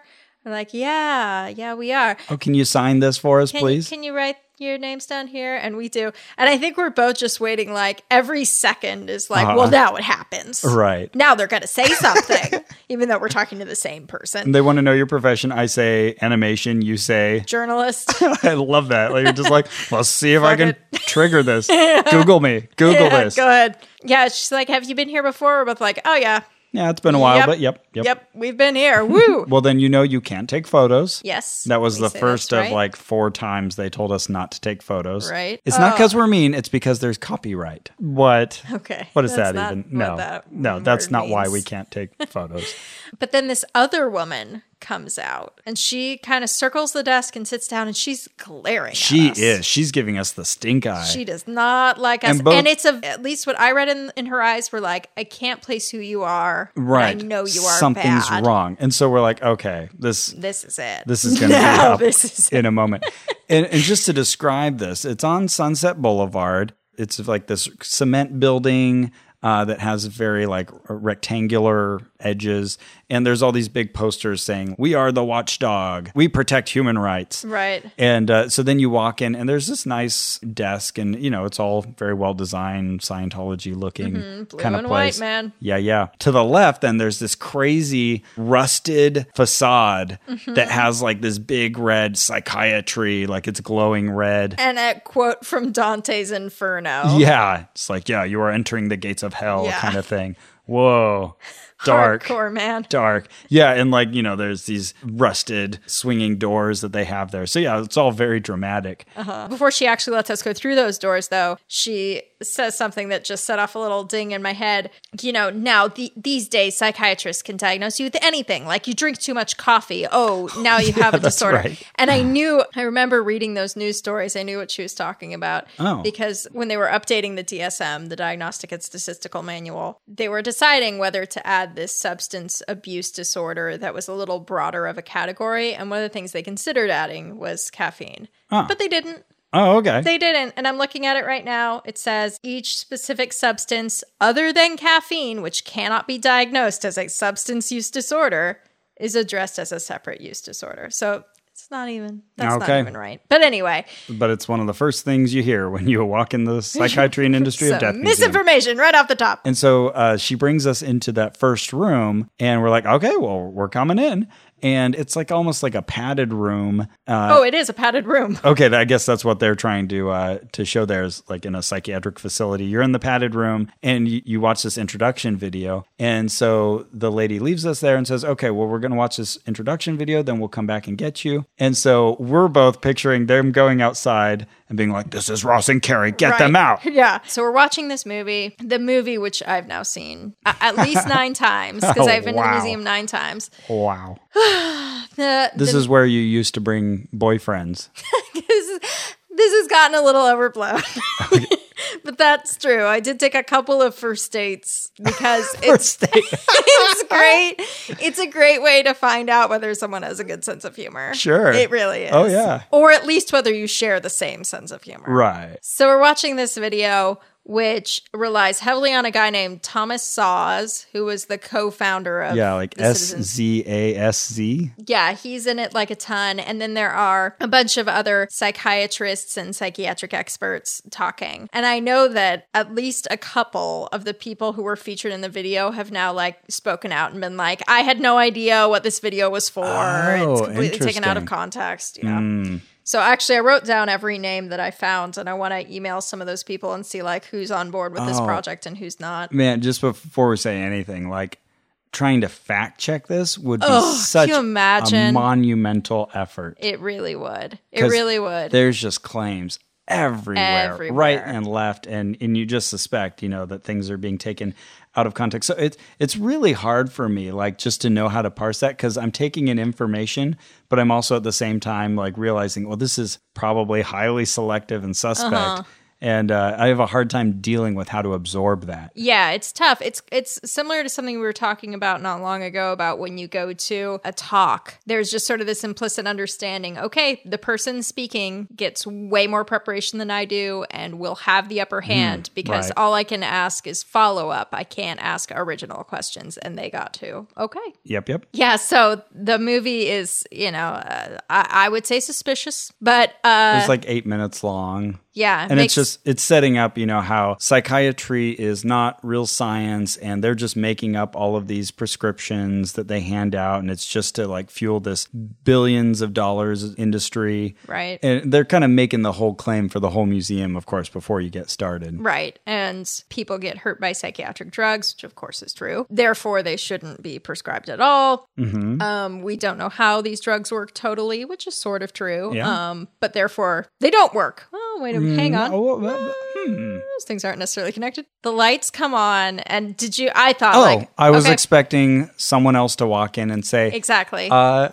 Hi. Are you Ross and Carrie? Yeah. Yeah. And so we were both expecting that, and it was a different lady. So here it is. Yep. Here it is. It's a lady with a clipboard. But it wasn't the same one who'd been giving us the stink eye. No, it was a third woman. Short hair, older lady, very thin. Mm-hmm. We'll call her Rachel. So she comes in, she's like, oh gosh, gotta get these lights to work. Hang on, tap, tap, tap. Okay, so you're just gonna go through this door and start your self-guided tour. And we're both like, oh. You're not kicking us out. Okay. We didn't say that, but we thought that. Right, that would be amazing. And we go in there and she shows us around a little bit and we're like, yeah, okay. And her tapping is on an iPad that she proudly carries around everywhere, and she's constantly fiddling with things. Like, can I brighten this for you? Yeah. Should I dim this down? She has control of that whole building on that iPad, which is pretty fun. And she's showing us how we can operate the machinery. But as soon as you walk into this room, whoa, creepy room. This museum is filled with horrific images. Yeah. And I think that's why they don't want you to take pictures, because then it's just going to be like, Scientology, creepy. Interesting. See, I think they're just thinking about it wrong. I think most articles online or podcasts or anything about Scientology, most of the stuff you see is negative. And they've just tried to clamp down on that by controlling the output and being like, you can't have our pictures, you can't have our audio, you can't have anything. We hear that more or less at different locations. I think in particular, the imagery at the Psychiatry and Industry of Death That's true. Museum is very dark and could easily, be ridiculed or spoken about, and I'm sure has. So I feel that's why they want to control the image there and preserve that experience. But yeah, it's like walking into one of these like Christian hell houses or something. Yes. It's creepy. And she assures us right away that no one's going to jump out at you. Yeah. Thanks. Yeah. That's helpful. And then she warns us and just around the corner, you'll see the man hanging there. That's just a mannequin and he doesn't move at all. And so, he's strapped up to this torture looking device thing. And on the wall nearest us, there's like a lady strapped up in a similar torture device thing. And it looks like something from The Ring. Right. It's grainy black and white photography. I'm totally just habituated to it now. So I'm just like, oh, yep, this room. And it's dark and it's like, rust and brickwork. And and then there's all these little implements of torture all over the place. Yeah. Again, we're not going to get like too much into what's in the museum, but it's all very questionable statistics. She shows us the timeline. All this starts in the 1500s. Bloodletting was part of this, and eugenics is all part of psychiatry's aims. And the Holocaust, there's like a whole room where you see shower heads over the walkway and like barbed wire. And they're, very clearly saying the Holocaust was based on the will of psychiatrists, these people trying to mess with others and believing in all this pseudoscience of Darwinism, etc. Right. It's obviously true that a lot of terrible people have used psychiatry, but also a lot of terrible people have used money or eaten food. Right. Yeah. And so they're trying to link any example of, any pseudoscience immediately, that's psychiatry. Right. Racism. Psychiatry. Yeah. And there's like, you walk by and there's little plaques on the wall saying whites only. This is the colored fountain. They've got like a little fountain there. Yeah. And they're constantly mocking up this stuff. You walk into another room and they show like halves of human heads. This is the horrible sort of thing that people do in psychiatric wards. They experiment on people and cut them up. And there's all this discussion of rape and abuse. And then there's like this really creepy full body restraining device. You get to another section of the museum and they're equating terrorism with psychiatry. And one of their examples is that Osama bin Laden's right-hand man happened to be a psychiatrist. Okay. And I mean, if his right-hand man had been a Scientologist, would you be making this point? Right. There's all these pictures of the Twin Towers burning. And then they're blaming school shootings on psychiatric drugs that are given to kids. There's a whole display of celebrities that have died from psychiatric medication or killed themselves. Right. And that's where you really get into like the really sticky correlation versus causation problem, especially when you're talking about treating a disease. A person who has depression, oh, wow, they had antidepressants in their system when they killed themselves, must have been the drugs. And sometimes it will be, of course, but also entirely possible that they were trying to control the depression and didn't. Yeah, so that's all very intense. You all should go. Super graphic. Oh, and videos everywhere. And she wanted us to like click on each video. She was saying, oh yeah, and each one is like, 8 to 10 minutes long. But there's like 15. You'd be in that museum forever. Yeah. And I'm a slow museum goer. I want to stop and read everything. And I was being fairly thorough. It took us 2 hours to get through the museum. Could have easily taken 3. And this is my 9th time. So you've spent almost a whole day in the Psychiatry God, I don't even want to think about and Industry of Death Museum. So we get to... That's terrible. So we get to the last video, and that's where they first mention that it's affiliated with the Church of Scientology. First time we heard the word Scientology. Now, I do want to say I have been there before where the introductory talk includes the words Church of Scientology. Okay. So that could have been anything. But... we watch that. It says something about Scientology. You turn to me and say, oh, is this affiliated with Scientology? Like, yeah, I think so. And just to say, about every 5 to 8 minutes, the woman would walk through. And we'd be like, this is it. Like she's doing runs. Yeah, and every single time we thought, oh no. She's going to come up and say, we looked you up. Yeah. Get out of here. Or, you said you were a journalist. We Googled you and saw that your writings don't seem in line with someone who would think this was a cool museum. But no, she wanted to let us know. Oh, the electroshock exhibit is actually down right now. So if you want to see that video, we can pull it up for you. I can still show it to you. In the theater later. Like, no, it's okay. That's She's like, but I think that's our most graphic and disturbing one. No, I'm good. I'm disturbed. Thank you. I'm thoroughly disturbed. Yeah, don't worry. You. Yeah. so we keep running into her. The other woman, the woman who had greeted us at the beginning, she came through once. And then I was like, well, this is it. Nope, that wasn't it. And when we got out at the end, the stink eye lady was still giving us the stink eye. Still giving us the stink eye. She just does that to everybody. But Rachel came by and she said, so I read that you were a journalist. And Carrie kind of stops. And she says, so are you doing a story about this? And I say, about the CCHR? Because, yeah, repeating their questions back to them, always a good tactic. Well, I think maybe somewhere in my little tiny Carrie brain, I was thinking, it's about Scientology, not about the situation I'm doing right. Depends. Are you affiliated with Scientology? Exactly. So I was like, no. But you clearly didn't like that answer. Yeah, and then I realized that's just a lie. There's no way around that. So then I said, well, we actually have a podcast where we talk about things we do sometimes. Yeah, and we could potentially talk about this. And she says, okay, well, let me get you this card of people you can contact for media assistance. She can't find that card. She gives me like a social media card. We had a clear line to the door by then. So, who cares? We could run for it. This is so crazy. So it has dawned on her that I'm a journalist. It dawns on her that we might cover this. She's been goofing around on her phone. At no point does she Google my name. Let me Google Carrie Poppy journalist. That's a good idea. Me too. Google.com. Journalist. Carrie Poppy journalist. See, I get my Twitter. I get Facebook, Twitter, LinkedIn, your website. Oh No, Ross and Carrie, Wikipedia. About Us, Oh No, Ross and Carrie. Articles by Carrie Poppy, CSI. If you just if you didn't look too carefully, actually, that wouldn't do it. So then she gives us a couple of surveys to fill out. One of which I did not understand the question. It was in such Scientology speak. It said something like, have you had any successes at the museum or with bringing people? Silly. I just wrote, I do not know what that means. I wrote, I was successful in bringing my friend with me today. Very successful, Ross. Yeah. Very good job. Oh, yeah. I filled all of them out in full sentence, sometimes essay form. I did write you're welcome at the bottom because it said, thank you, exclamation point. But when she was reading mine, she was mumbling to herself and she was like, okay. Yeah, I noticed she immediately read yours. Good. As far as I know, they just took mine. They're like, yeah, whatever. Oh, they're like, who cares about him?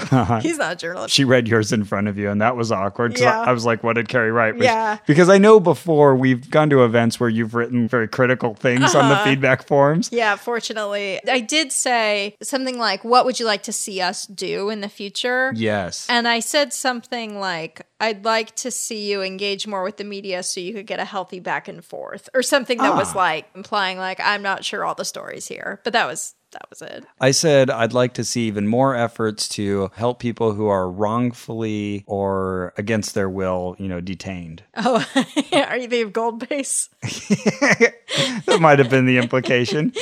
So then we went into... But that's like the one thing they said they did or aimed to do that I thought was a good cause. Sure. And then they mostly listed things in the 80s.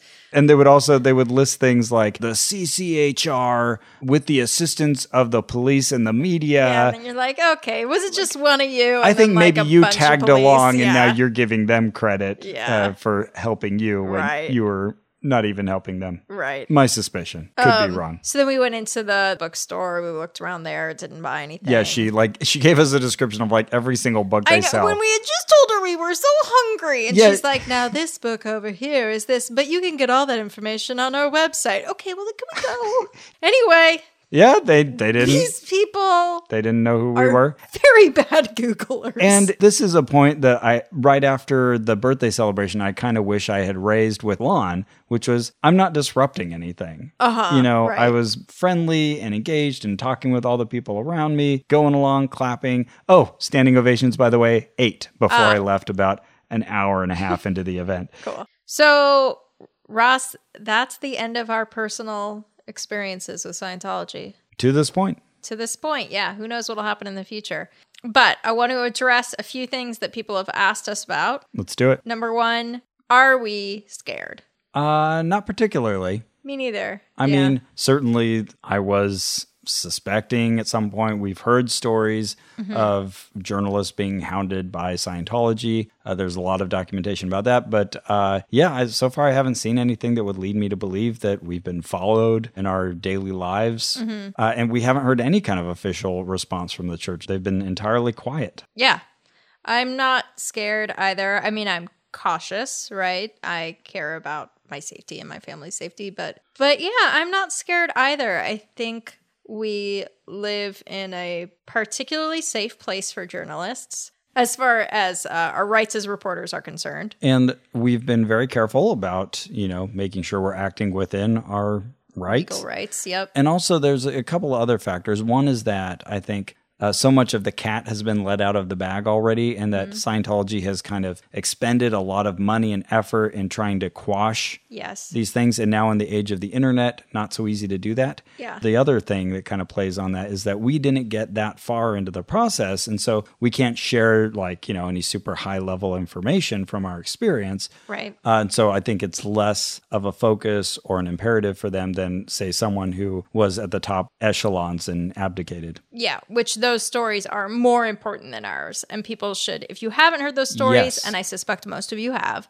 but if you haven't, you should seek those stories out. They're great. And that's been horrifying. Yeah. And that's been another thing is that people have said you need to talk about all of these horrible things that the church is doing. And again, that's kind of on some levels outside the scope of our show because it's already been told more and better by people who really lived it and know it firsthand. And we'll talk about a little bit of those just to give you a taste of it. But I also want to say about being scared, I do feel like I've gotten a few messages. And again, we're saying a lot when really the bulk of people have been hugely supportive and wonderful and not scared for us, just proud of us. But I would hate to live my life not doing important things because I was scared of doing them. Right. Of course, there's always some trade-off. You think about okay, maybe I'm 10% scared. Is that an okay trade-off for me to do the right thing? And I think that this was an important thing we wanted to do. And we put a lot of thought into that too. Right. We've certainly protected ourselves and prepared for likely risks that could come up. And from our personal experience, we cannot say that the Church of Scientology has been horrible or terrible to us. And from our personal experience, we can say that the Church of Scientology has not made our lives difficult. But there are important other stories out there that you should hear. A lot of really good books, a lot of really good documentaries, a lot of important websites. One of the things I'd like our listeners to take from this, though, is if you're tempted to talk to someone who's doing work you admire and say, you shouldn't do this because it's scary, I think what you should be saying is, it's scary, so I'm proud of you and I will support you if things do go badly. Because that's what we'd rather hear. Yeah. Okay, so Ross. Hey. A few things that we didn't get told about in our journey in Scientology, but we'll very briefly tell you about just in case somehow you've been living under a rock and don't know about this. Yeah. There are some sort of zany Scientology beliefs that you don't learn about until you're pretty embedded. Zany and Xenu. Xenu. Yeah. So Xenu. Everybody wants to talk about Xenu as soon as Scientology comes up. Yep. So Xenu is a galactic overlord. He's still alive. 75 million years ago, oh goodness. Just Google South Park Scientology.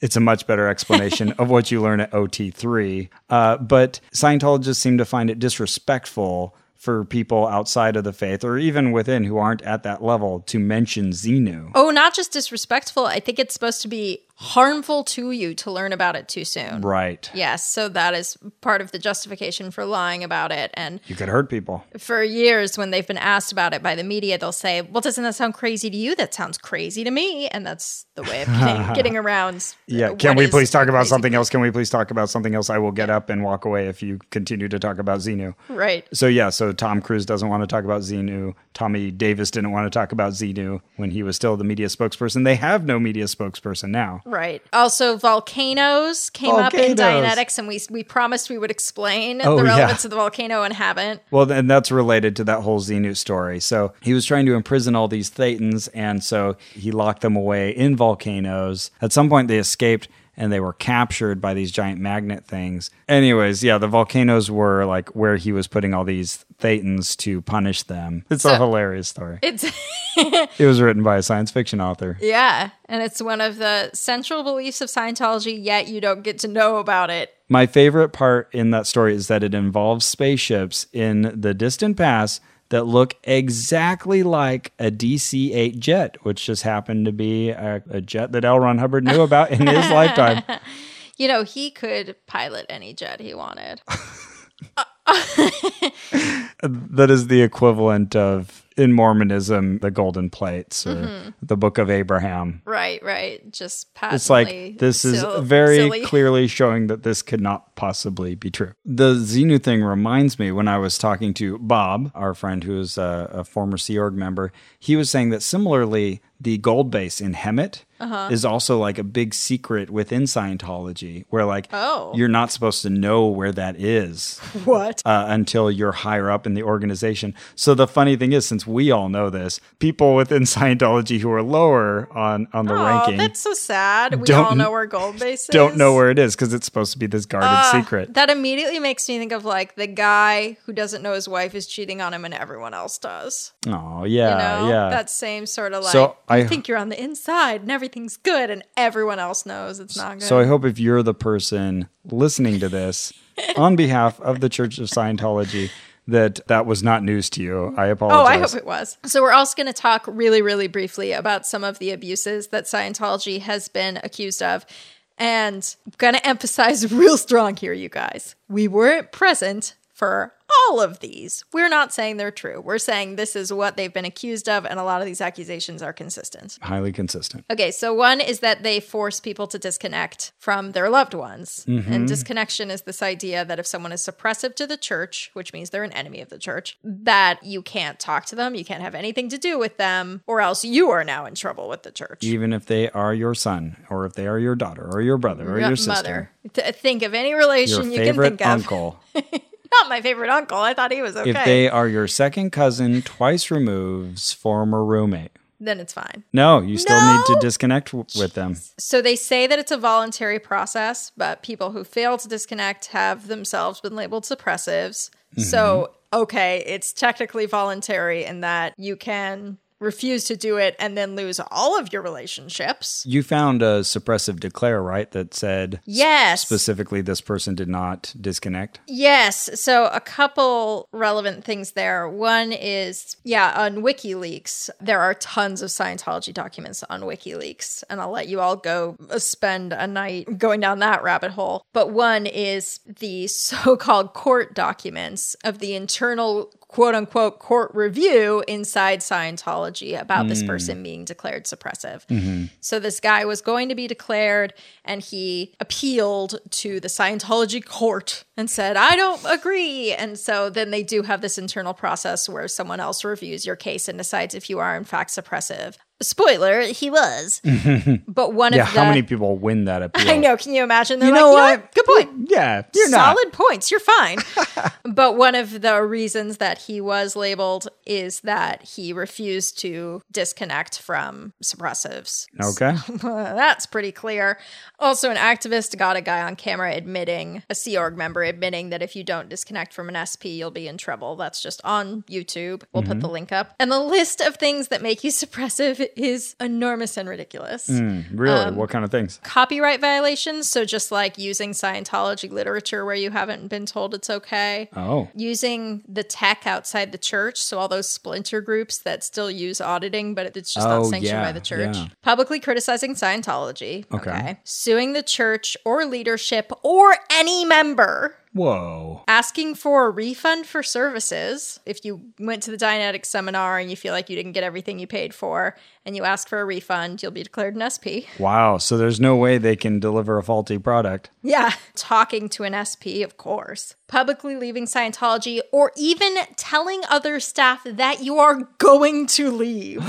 Oh my goodness. So there's this website, xscientologykids.com, where they all shared their disconnection stories. That's pretty compelling. But I still don't understand, why do people call it a cult?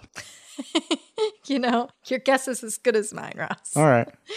So one of those mysteries. So just to be fair here, Scientology does have an official statement about disconnection. Here's what it says. Ooh, what do they say? Can you read it in an L. Ron Hubbard voice? There is no Scientology disconnection policy that requires church members to disconnect from anyone, let alone family and friends who simply have different beliefs. To the contrary, the moral code of Scientology mandates that Scientologists respect the religious beliefs of others. The church encourages excellent family relationships, Scientology or not, and family relations routinely improve with Scientology because the Scientologist learns how to increase communication and resolve any problems that may have previously existed. Clap, clap, clap, clap, clap, clap, clap, clap, clap, clap, clap, clap, clap, clap, clap, clap, clap. You should also check out the disconnection billboards if you haven't seen them yet. People are putting up these billboards that say, call me to my Scientologist family member. Call me. Do it, Scientologists. Call them. Yeah, call them. If you're listening to this, hug an SP today. Yeah, no one has to know. Another thing they've been accused of is stalking their critics and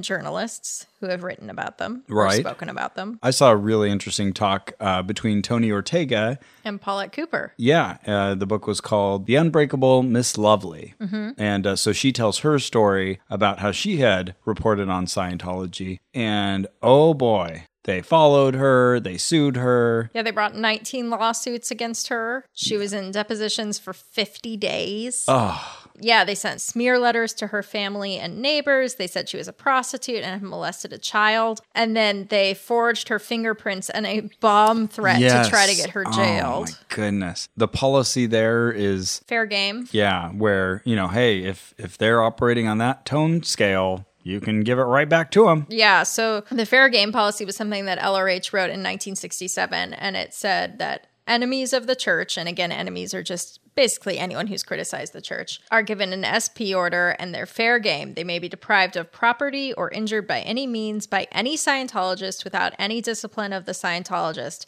may be tricked, sued, lied to, or destroyed. Wow. Then this got out. Mm-hmm. People thought, it's a little culty. So then LRH pulled back on it. The next year he said, fair game may not appear on any ethics order. It causes bad public relations. This PL does not cancel any policy on the treatment or handling of an SP. So basically, you can treat SPs exactly the same, but we don't call it fair game. That's how I read it. It creates bad publicity. Not that, that's a really shitty thing to do. Right. No, just... Well, it also sounds like you can basically treat them the same way. The church claims that behavior's over. Mm-hmm. They've said they turned the page on this chapter decades ago, and they haven't been involved in that kind of activity since. It reminds me of, in the Mormon church, them saying, okay, sure, we said that polygamy was okay, mm-hmm. and we said that blacks couldn't be part of the church until 1978. Mm-hmm. But why are you still giving us a hard time about that? Right. Well, because it was in your doctrine. Right. And that's problematic. Yeah, and it gets tough, too, I don't claim that any of my beliefs have ever been inspired by God, mm-hmm. but the Mormons and LRH both claim to have this sort of through line to the divine, right? So why did your beliefs change? The special claim on knowledge. Yeah. So it's not enough just to say, hey, we're not using the term fair game anymore. They keep smear websites about countless critics. So they have all these websites about, Marty Rathbun, who's one of their defectors. Apparently they bought the web address for whoisleahremini.com. I don't think it's up yet. But that's their favorite format, it seems, is whoiswhoever.com. And then they just pull at pieces of that person's past and try to make them seem like the worst person possible. It's weird. Yeah, it seems like they have this one playbook and it never updates. This is the Scientology response. This is what we're going to do. So yeah, for the Ron Miscavige book that recently came out, one of my friends, Darren Butters, posted that 2020 interview. Someone from Scientology tweeted back at him saying, oh, we'll learn the real truth about Ron Miscavige. And that kind of creeped him out. And it sent him to, I think it was this website, ronmiscavigebook.com. Look at, all the horrible things he's done in the past, and he beat his children. And it seems, at least we've heard, that they will make up things about people if they don't have anything to attack. I always find it interesting that they'll say, this person is such a a scumbag and horrible person. Well, what were they doing in Scientology all I this time? know. It's a wow. Don't you realize you are making a claim that you are housing lots of horrible people within your organizational ranks? What's up with that? And is the father of your current leader? Yeah, so I don't know. You can't have it both ways. And I don't know if those things are made up. We'll never know. But at the very least, these things were not brought to light or were not important until he criticized the church. It was hilarious when Dan Harris was doing this 2020 interview. They were saying, oh, well, the Church of Scientology sent us, it was like 120 videos, like testimonials from previous people who knew him and saying, he was a real letdown. And he wasn't even that good of a musician. And they don't realize that's not a normal response that someone who's on the side of truth would give. Also, they sent a bunch of videos of people saying how much they love David Miscavige, and they looked very awkward. Also on WikiLeaks, there's a list of URLs that Scientology has bought, and the list is very funny. One is gayscientology.com, which is now someone else has bought because they clearly did nothing with it, because it's really hard to defend how you're nice to gay people when you're Scientology. Now, here's the stuff that everyone wants to hear about, and we don't have inside info on: the physical and psychological abuse of current members. This is notorious. You will have no trouble finding this information without our help. Back to when LRH was in charge, when people would get in trouble, they would be thrown overboard from ships, or have to wear dirty rags around their arms, or have their faces marked so you knew that they were bad. Have to run around, be constantly power walking in silence. Really bizarre punishments. There's a lot of claims. Do we know if they're true? We do know it is good reading. Yeah. So there's lots of great sources out there. And we hope to have some really interesting follow-up interviews where we may be able to get some other people who can talk about their stories. Then, of course, there's the financial ruin. Yeah. Running people dry with how expensive Scientology is. Oh, yes. Or suing people out of their money. There's also the story about them kind of persecuting the IRS in order to get tax-exempt status in the first place. Church. If you get a PACER account. Now, a PACER account is an account that every American should have. It is your way to access the public documents that come out of our court system. They belong to you, Mr. or Mrs. American. They are yours. If you get a PACER account and you look up the bankruptcy filings for the Church of Scientology see how many people have had to declare bankruptcy, and one of the creditors that they're filing for forgiveness from is the Church of Scientology, holy moly, pages and pages of results. Yeah, wow, you dug up some real dirt there. I mean, obviously I didn't call these people and say, is it Scientology that made you declare bankruptcy? I don't know. But the number of people who have had to declare bankruptcy who happen to owe money to them is enormous. Man. And there's also stories about people like Lisa McPherson and others who were held within Scientology because they felt they could treat a psychiatric problem and resulted in death of those individuals. So their families say. Yes. So there are many stories about that as well. May or may not be true.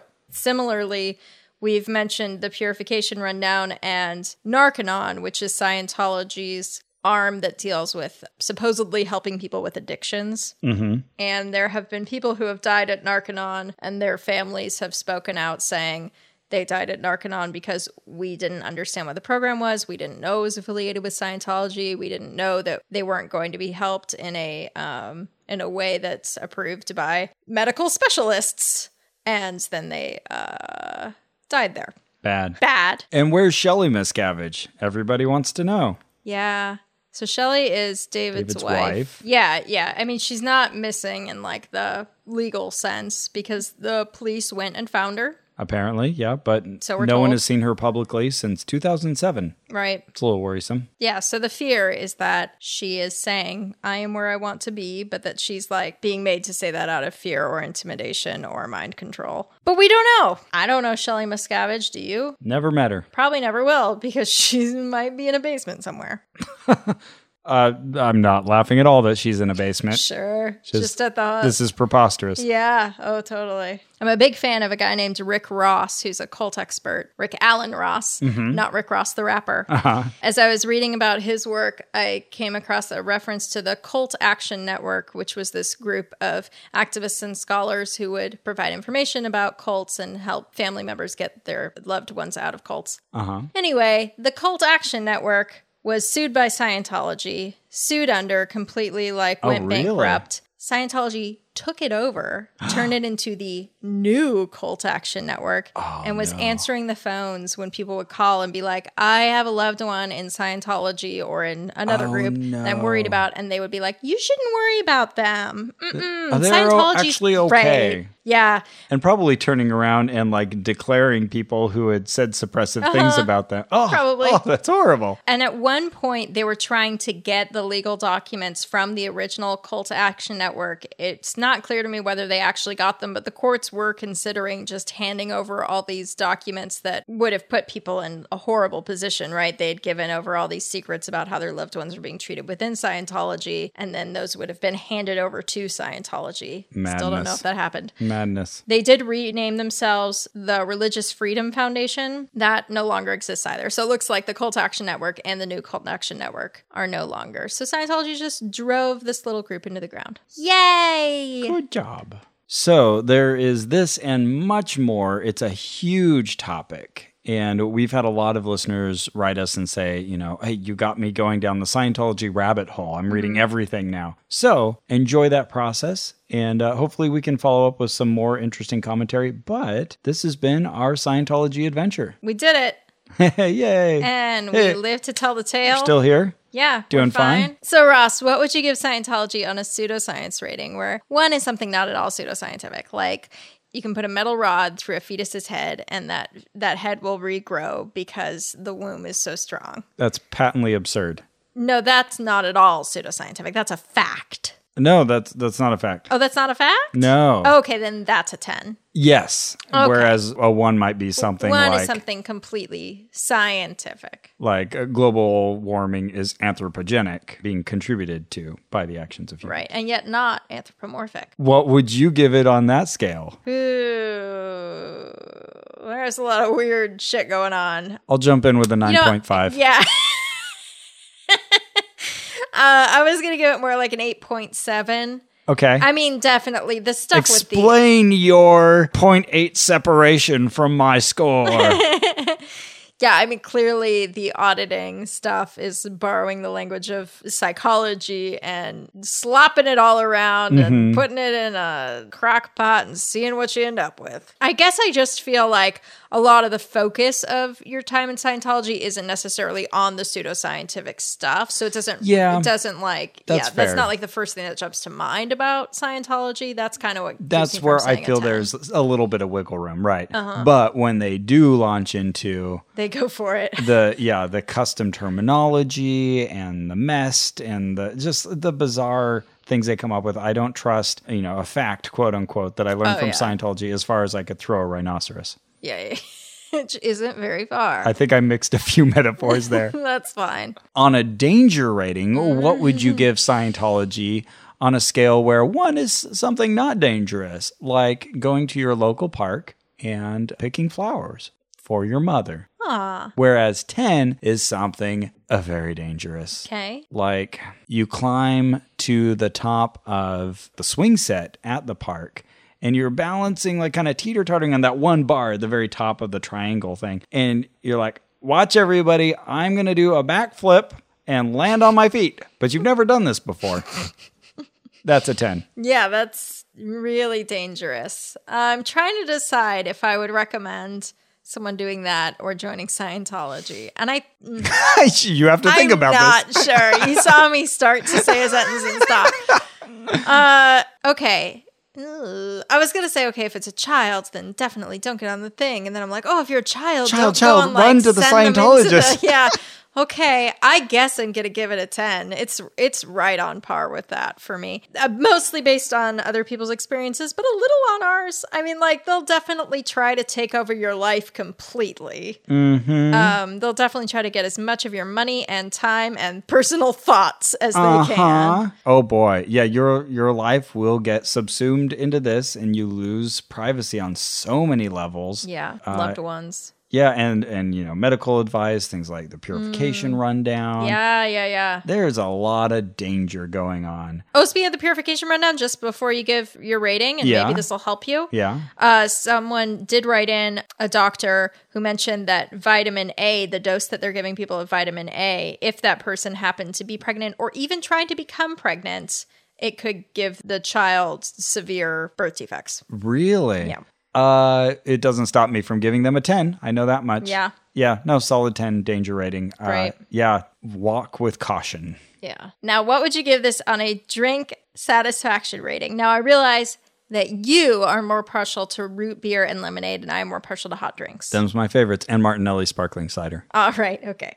So as not to get too bogged down in where the numbers are vis-a-vis hot and cold and so on, we're just going to do a thumbs up, thumbs down. Would you give Scientology a thumbs up or a thumbs down on the drink situation? There were drinks. Usually you could get water if you asked for it. Sometimes they'd give it to you bottled. And they would sometimes have coffee, but oftentimes they ran out. Nothing too exciting, though. So if I have to choose between thumbs up, thumbs down, I'm giving it a thumbs down. Me too. Sorry, Scientology. Yeah. Sometimes there was coffee. Sometimes they promised it and it wasn't there. Scientology, there are many things that I feel you need to work on, but first and most important of them is let's get this drink situation sorted out. Oh, definitely. I appreciate all the cheese and crackers. God, I don't. I really don't appreciate the quiche. What would you give this then on a creepiness scale, where one is something not very creepy? You go to the Norton Simon Museum in Pasadena. You check out the Rodin sculptures. Creepy. No, that's not creepy. I know. This is the one. And I mean, maybe like at night it might be creepy, but this is during the day. Whereas a 10 is something really creepy. Like, you get to the Psychiatry and Industry of Death Museum, and you wander in those doors, and they go, clink. That man hanging from the ceiling, it's a real man, and he lowers to the ground, and he shambles towards you. And all of the torture devices that they have in there, they all come out of their cases. It's like Beauty and the Beast. Like, these things can move on their own. Oh, yeah. And they just kind of jump on the ground towards you. That's a 10. Yeah, that's 10. Do you need more? Because I think we're at a 10. So that's going to bring my rating down a little bit. I'm going to give it a 45. Solid 10. Yeah. Yeah, I mean, it's a ridiculously creepy place with people who walk and talk like robots. Who are up in your business. Try to steal your life completely. Control every aspect of it. And give you nothing to read but endless works of L. Ron Hubbard. I'm reading, speaking of Rick Ross, I've been reading his stuff and watching a DVD he made, and one of the things he talked about was this phrase, thought-terminating cliches, and how that's one of the earmarks of a cult. Interesting. And that phrase was just so perfect for me, for Scientology. Thought-terminating cliches. Just like little phrases that make it like, that's the end of that question, because we have an answer. LRH gave it to us. Yeah, 45. Okay. Oh, I'll say 10 just to max out the scale. Yeah, that's fair. Yeah, and I actually think it's very annoying when people do this. I was just going to say, just the way I would never say I give my 110% because... No, it's a real annoying thing to do, and I'm doing it. Okay. As long as that's understood. What would you give it on a pocket drainer value? Where one is something not at all pocket draining, right? Like you go to a museum about psychiatry and they say it's free. You get 3 hours here and our tour guide will come and help you with anything you need. And they awkwardly remind you at the end that donations are welcome. If you'd like to give $4 between the two of you, that's fine. Which we did. And then 10 is something enormously pocket draining. Like in order to get up to the highest ranking of our church, you need hundreds of thousands, if not millions of dollars. And if you try to leave prematurely, we will send you a bill for hundreds of thousands, if not millions of dollars.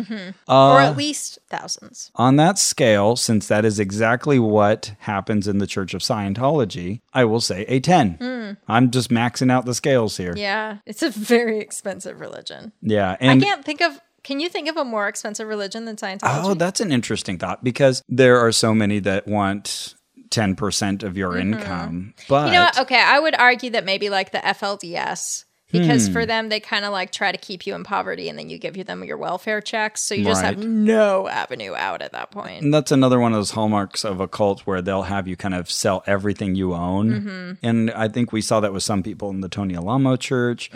So yeah, I think you can get more extreme. But then again, it also depends on where you're at. Right. But just in terms of the constant asking, finding different ways. And the actual dollar amount. Yeah. Boy, Scientology really takes the cake there. Yeah, you're right. Incredibly expensive. And we didn't spend too much out of our own pockets on this one. I was willing to do the purification rundown, but again, this is still just entry level, and we're already talking about $2,500. Yeah, we're barely on the bridge. And we've seen some of the price lists for services, and yeah, to get up to the top of the bridge, you will be spending somewhere above like $300,000. Yeah, easy. Yep. And not making very much. Especially if you work for them. Yeah. I don't know what scale it goes to, but billion-year contract? Come on. Yeah, that's too long. Come on. I just feel like that's too long. Come on. Yeah. Well, Carrie, in our investigation of Scientology and all the different places we went, things we said, things we did you have a favorite moment? Yes, and it's one I haven't mentioned. What is this favorite moment? So after the guy told us that you could destroy a fetus's head and the fetus's head would grow back, you and I were talking about it in your car, and you said, you know,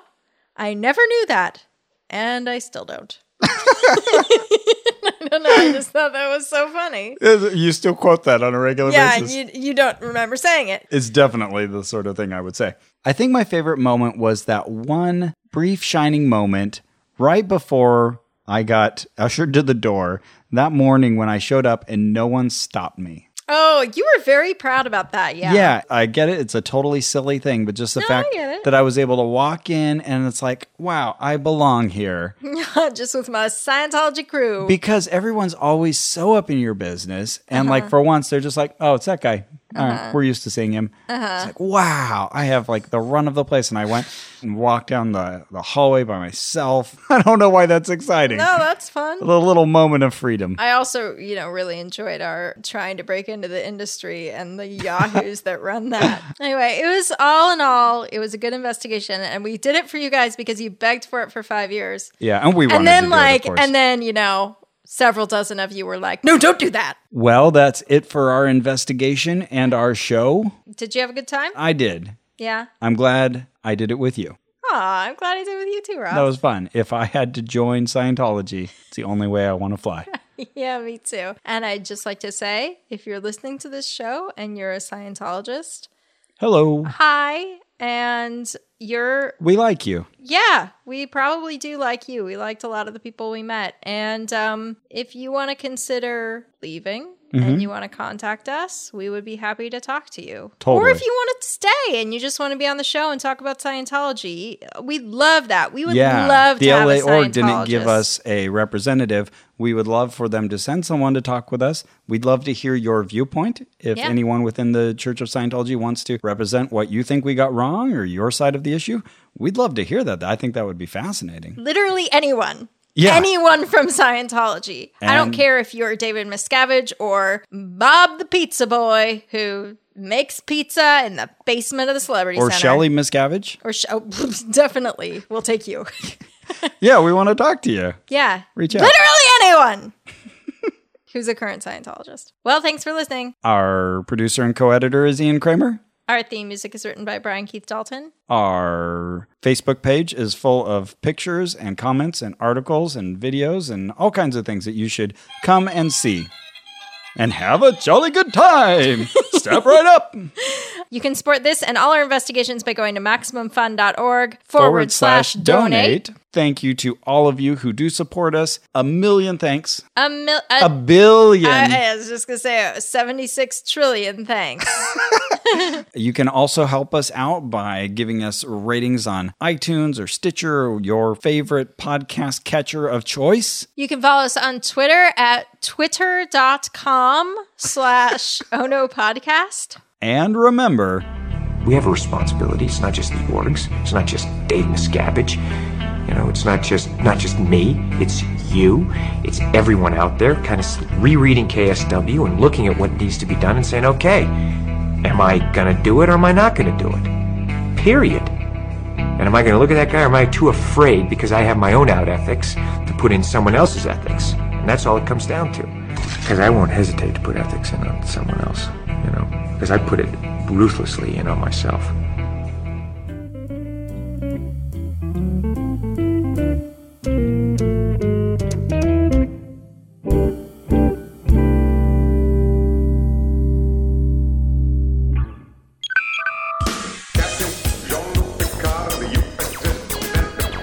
Hi, are you a fan of Star Trek The Next Generation? Well, that's weird because it's a corny show. But my friends Ben Harrison and Adam Pranica do a lovely podcast about it. It's called The Greatest Generation, and it's on MaximumFun.org. I thought that this podcast was a bad idea, but I was wrong. Please listen to The Greatest Generation on MaximumFun.org. MaximumFun.org. Comedy and culture. Artist owned. Listener supported.